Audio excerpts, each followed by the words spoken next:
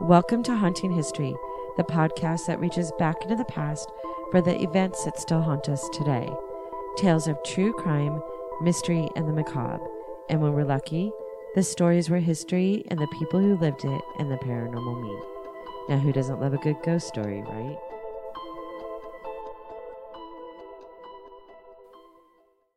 Welcome back to Haunting History Podcast. I'm your host, Kat. And I'm Haley. This is an episode I've been wanting to do for a really long time. I've reached out to them a couple times over the past few years and no one ever gets back to me. So I decided to tell the story anyways with good old-fashioned research and a lot of reading. And I mean a lot.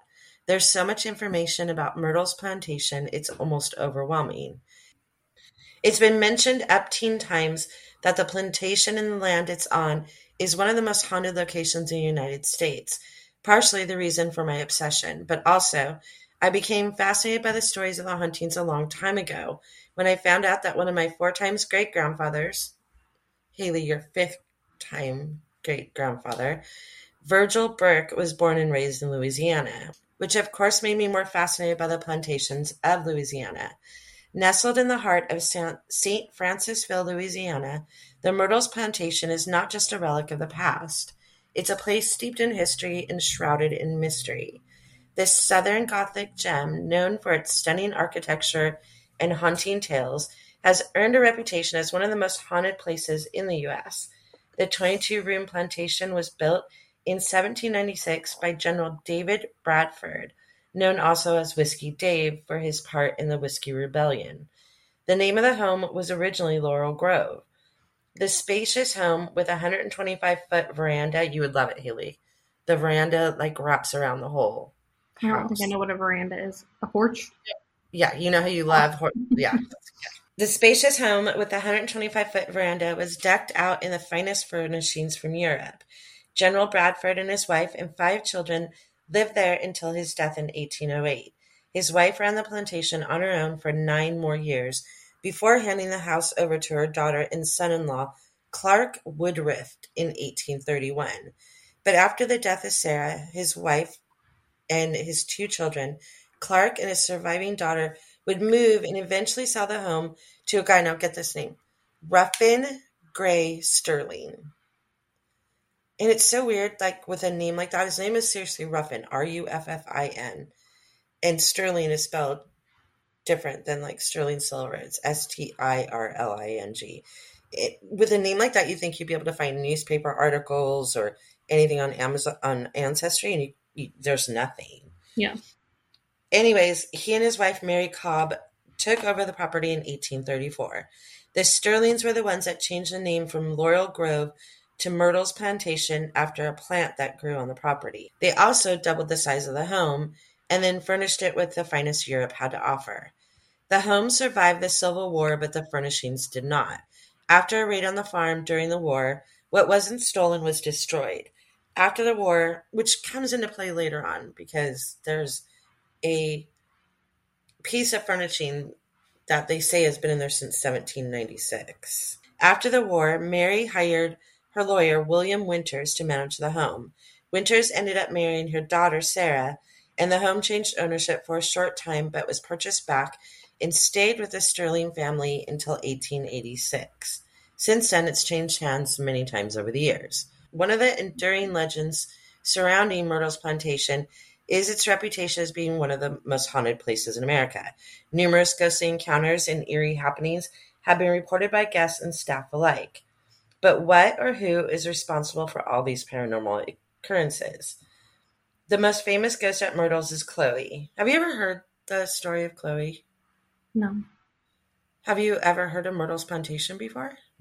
I don't think so. I swear I thought I had even talked to you about it. Just because it's one of the...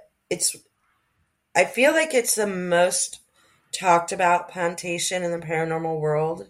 And I'm kind of surprised by that because I feel like... there's not a lot of surviving plantations because of the Civil War. A lot of them are burned down or destroyed. But there is still a lot of them. And you would think if there were hauntings in homes across America, that plantations would be high on the list of being haunted. Do you know what I Yeah. mean? There's so much tragedy and ugliness at a plantation that I'm kind of survived that. I'm kind of surprised that Myrtles is the only one that's always talked about. The most famous ghost, going back to the story, is Chloe. And the legend says that she was a slave once owned by Clark and Sarah Woodruff. Apparently, and this is a story. There's actually two, but this is one of them. Apparently, Chloe was known as an eavesdropper. Why she listened to conversation, no one knows. People believe that one of the reasons was that she thought that by listening to conversations, she could make herself more valuable to the family, like know what was coming up or know what they needed or things. Others think that she did it so that she would have something to use against them if she needed it. She would listen a lot to his business dealings that were being done in the house when other men would come and talk about things. Other people say she was just nosy and she just liked to listen in. But one day, Clark Woodruff found Chloe listening to a conversation through a keyhole. And if you watch any of the shows where the staff explains it, they go into full on detail, which I'm not sure how they could after so many years. I mean, it's been a story that's been passed down a million times. The story that they tell is that Clark Woodruff didn't he was in a meeting in one of his parlors, the men's parlor, and it was sliding doors, like almost like barn doors that you see now. Yeah. And there was a keyhole, and she was kneeling on the ground with her right ear, or left, doesn't matter, ear against the door. And one of the gentlemen that was standing by the door decided to walk out and open the door, and Chloe actually fell into the room. And that's how she was found eavesdropping. That sounds so specific to me to be able to tell that story hundreds of years later. So I'm not sure that's really accurate. But the legend goes that Clark Woodruff somehow found out that she was listening. So as a punishment, he chopped off her ear. Oh my God. And then on top of the horror of having your ear chopped off, they made her wear a turban for basically the rest of her life so that no one else had to look at the Chopped off ear. Yeah. So gross. Because of what she did, she was banished from the house and forced to work in a different capacity.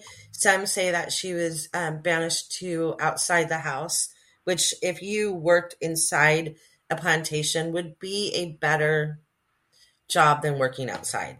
Others say that she was banished to work in the kitchen, which in New Orleans during the heat of the summer, working in the kitchen had to be a horrible situation too. It was hot and humid and gross, but it makes the most sense that she had been working in the kitchen when this next part happened.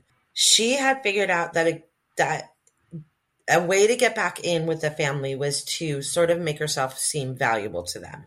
So she had the idea that for one of the children's birthdays, she would be the one that would bake the cake. She chose to put oleander leaves in the cake, which is super poisonous. I don't know. Do you know anything about the oleander? You can see those plants places still. But apparently even the smallest amount could make you violently ill. So wait, did she know this when she was doing it? Why was this? She knew that it would make you sick, but her thought was that if she made the mistress of the house and the children sick and she cared for them, she would get back in the good graces and they would love her and bring her back to work in the house again. What she didn't know is that it's poisonous, but in a smaller dose, it might make you violently ill. In a larger dose, it will actually kill you. And she was feeding it to small children too. That's the crazy part, is that she had this idea that she thought was brilliant, that she could poison them, nurse them back to health, and be a revered part of the household. But what she didn't know is that she was using way too much. What ended up happening is that it killed Sarah and the two children that ate the cake. The other slaves found out what happened, and they were the ones that hung Chloe from a tree and then threw her in the Mississippi River. Some say they did it because there were two thought processes. They thought she did it because they didn't like that she was allowing the woman of the house to basically take the blame for what she did, that someone else who didn't do it would be mercifully punished for killing the family. The other thought process is that by them killing her or taking her life, they spared her of what would have happened to her had the family found out that she did it. So no one really knows what happened. I mean, but that kind of makes you sick to the stomach that death is better than what she would have gone through had she survived. Yeah. It's said that Chloe's restless spirit is who roams the plantation seeking for forgiveness for her misdeeds.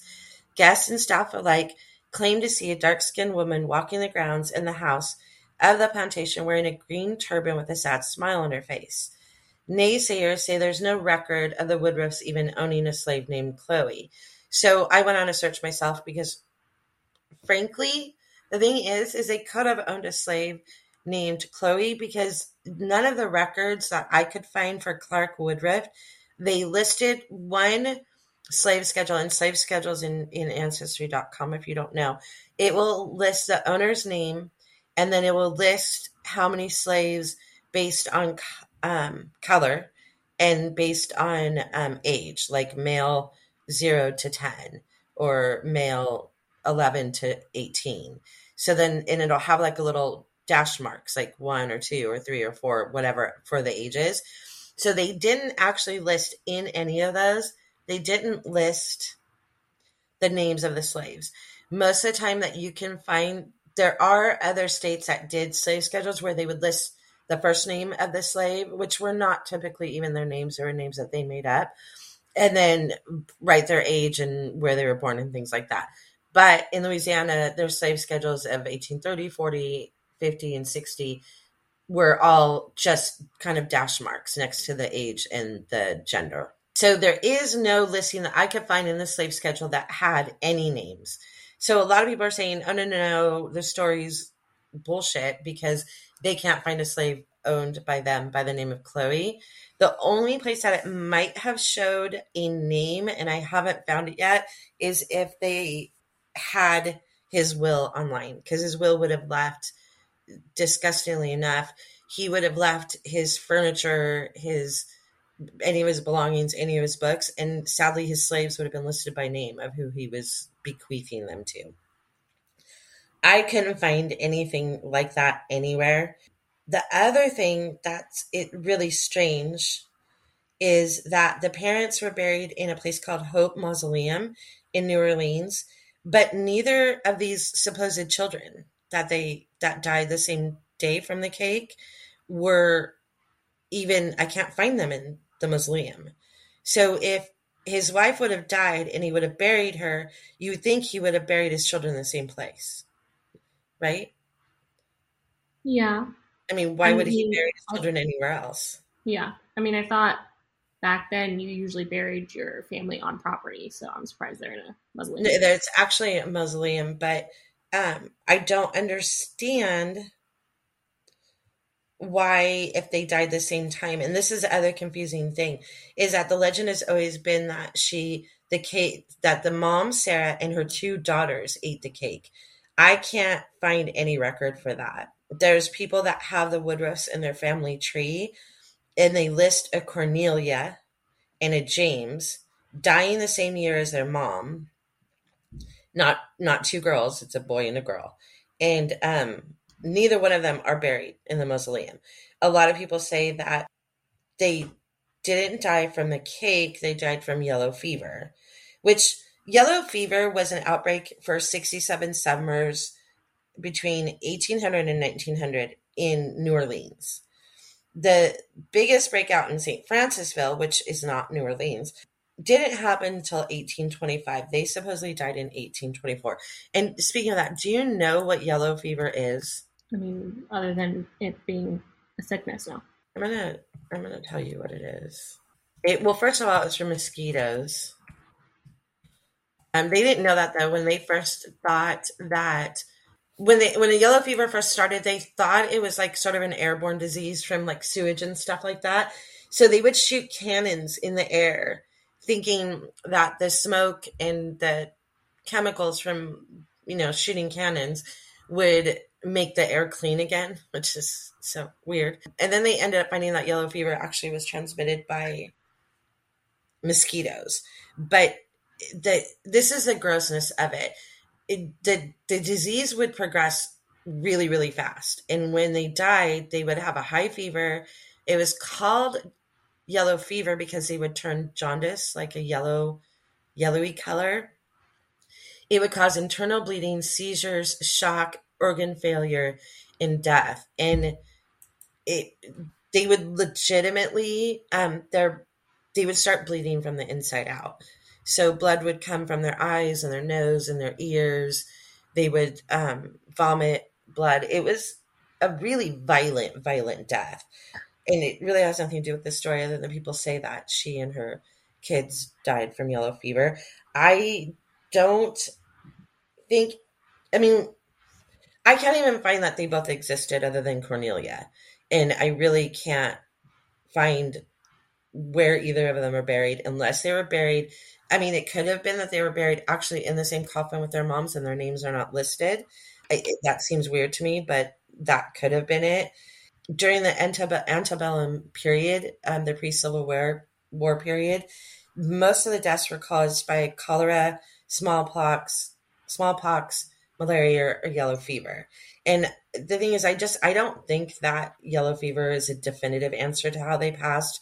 I don't think the cake is a definitive answer to how they passed. I can't even confirm that either of them really existed. And the house could have other records than what I can find. But I don't know. I found their third daughter, who was Mary Octavia. She's listed everywhere and ended up living until the late 1880s. So I do not know if the cake story is real, if the skeptics claiming that it was yellow fever is real. I don't know any of that. But a little bit off topic, I did find a weird census with an Octavia Woodruff that was married to a C. Woodruff, and her dad was C. Woodruff. I don't know. It's kind of weird. If I ever get enough time, I'll look into that. But the thing is there's no way to know if the story of Chloe and the poison cake is true. But I find doing as much research as I do in legends, every legend starts with a grain of truth. So somewhere in the story or legend of Chloe is what really happened. What we do know is that there's been many sightings of a spirit who they refer to as Chloe, roaming the halls in the veranda of the Myrtles Plantation. In fact, in 1992, and I'll have this picture on our website, in 1992, or linked to the picture, the owner of the plantation was snapping pictures of the buildings for insurance purposes. In the center of the photo is what looks like a woman leaning on the wall wearing a turban. And to be honest, the picture is compelling. It's really hard to deny that it actually looks like someone standing there. In fact, the photo was sent to the National Geographic, who says the photo shows no signs of being tampered with. And I kind of want you to look it up right now. Can you look it up? Picture of Chloe, Chloe, at Myrtles Plantation. It should come up with a picture of a red circle. Do you see it? Hold on. Yeah. Does it not look like there's a woman leaning against the building? Yeah. And it really is important to note that National Geographic says that the photo wasn't tampered with. Okay. Did they really catch a picture of someone, of a spirit? Why couldn't that just also be a real person? Does it look like a real person, though? It really doesn't. It's more flattened than a real person. Do you know what I'm saying? Like, it looks a little flat. I guess. I also, to be the skeptic here. Shocking. Don't you, I feel, talking about how all of these stories come out and can't validate it, blah, blah, blah. And then this picture where people are saying it looks like this girl's wearing a turban. I feel like stories are created off of evidence that's found. Well, this story started way before 1992 when that photo was taken. The stories have been around for 100 years. This is not a new story. I also don't know. I hate pictures like this because, like, you can't tell what that is. Like, yes, clearly it's a, like, person standing there. But to say it's someone wearing a turban, or to me it looks like someone wearing a mask, like a COVID mask. Well, this is 1992, so it wasn't a COVID mask. But that's what that looks like to me. And then someone that just doesn't have hair. Like, I don't know if I would say, oh, it's someone standing there with a turban. It is still, an interesting photo, considering the legend has been around for a really long time. They've talked about it, and I'm going to say it again. I'm a firm believer that legends have a grain of truth in them. That's how they start. It depends on how far it goes and how many translations and tellings there are to how many times it really changes. But there's just been so many sightings by people that work there, by people that visit there, of the same thing over and over and over again. And then this picture pops up in 1992 that kind of, does it definitively say that Chloe really was there? She really wore a turban. Her ear was really cut off and she's still at the plantation. No, it doesn't say it definitively, but it's definitely a step in the right direction. If you're a paranormal researcher or you're interested in proving the paranormal, it's not. And it's cracking me up that you're still staring at it. Well, I'm looking at different ones. Sorry, I got distracted. The other pictures of the plantation itself? Yeah, but the other version, I think the picture is just hard to see in general. I mean, it's not. Picture was taken, what, in the 90s? I mean, and she didn't know, she said no one was standing there when she took the picture, and no one noticed it. Even right away when they first got the images back for the insurance company, it was a while before someone noticed that someone was standing there. I mean, it's a pretty, I feel like you don't see a lot of photo evidence of this stuff where it's as clear as there's someone standing there. It's not clear as in the fact that it was taken in the 90s and cameras weren't that great, but it's clear in the fact that there's someone standing there. Right. The other legend is actually the one for sure recorded death. There was another death, but we'll talk about in a little bit. But this one, they know it was written about in papers and stuff. It happened at the plantation is that of William Winter, who was the second or third owner after the Bradfords. It was the one who was the lawyer and ended up marrying the daughter. The story goes that while teaching a Bible study class in the main house, William was called to the front door for a visitor.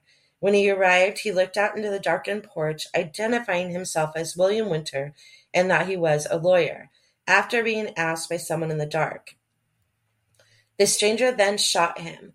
The legend is that he turned and climbed the stairs, attempting to get to his wife Sarah. He didn't make it past the 17th step. He died there right from his wounds. Other tellings of what happened is that he made it to his wife and died in her arms, never knowing who shot him. And the funny thing is the sightings in the house is always, and this again is getting really specific on a story that was told, over 100 years later, is that very specifically the 17th step. He made it to 17th step and he died. The funny thing is that when I was searching last night, there's an article on Find a Grave dated January 28th, 1871. And I'm going to read it to you because this is an actual article written in 1871. It becomes my painful duty as your correspondent from this parish to acquaint you with the particulars of one of the most diabolical murders ever committed in this state. Mr. William D. Winter, residing about 3 miles from this place on Woodville Road, was called to his front door by some person unknown on the night of the 26th at about 7:30 o'clock, which is kind of funny. They said 7:30. And he appeared at the door of his sitting room. There being no one in sight, he requested to know who wished to see him. And at that instant, a double-barreled gun was discharged at him, loaded with 7 large buckshot, 6 of which took effect upon his person, 5 in the breast and 1 in his neck. Killing him instantly upon his stand, he fell and expired instantly without uttering a word. It is supposed the party firing was on horseback, bringing his gun on level with Mr. Winter's body, as his gallery is quite elevated from the ground. This is a side note. The house is actually higher than ground level. In descriptions of the architecture, it's mentioned that the house is built on stilts or a raised foundation. So basically, someone on horseback would be even with someone standing in a doorway. The article continues, this barbarous assassination has filled our whole people with sorrow and indignation. Suspicion is abroad, and it is hoped the guilty party or parties will be arrested.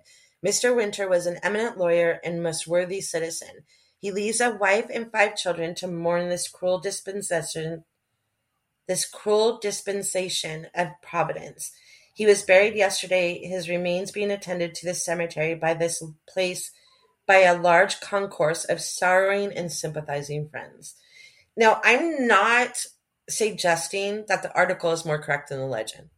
The legend is that he died on the 17th step, died in his wife's arms.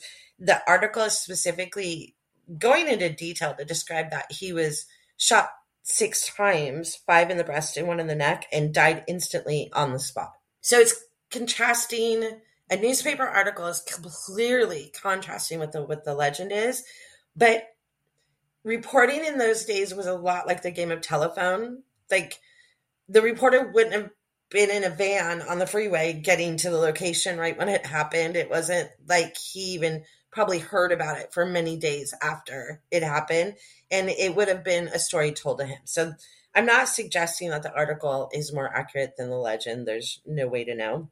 Either way, the man that has been seen is always referred to Mr. Winter. Whenever they see staff and guests alike have seen a man struggling up the stairs and then disappearing at the 17th step. And the thing is, I can't find any information that his murder was definitively solved.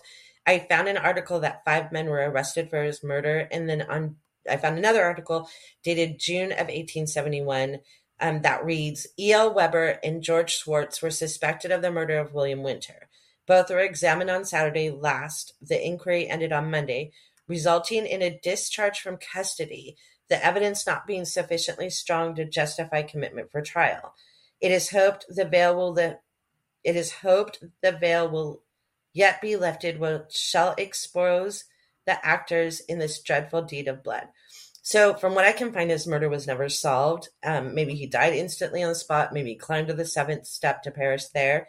Either way, if it is William, maybe he can't rest because his murder was never solved. Other legends of the plantations is about a mirror located in the house.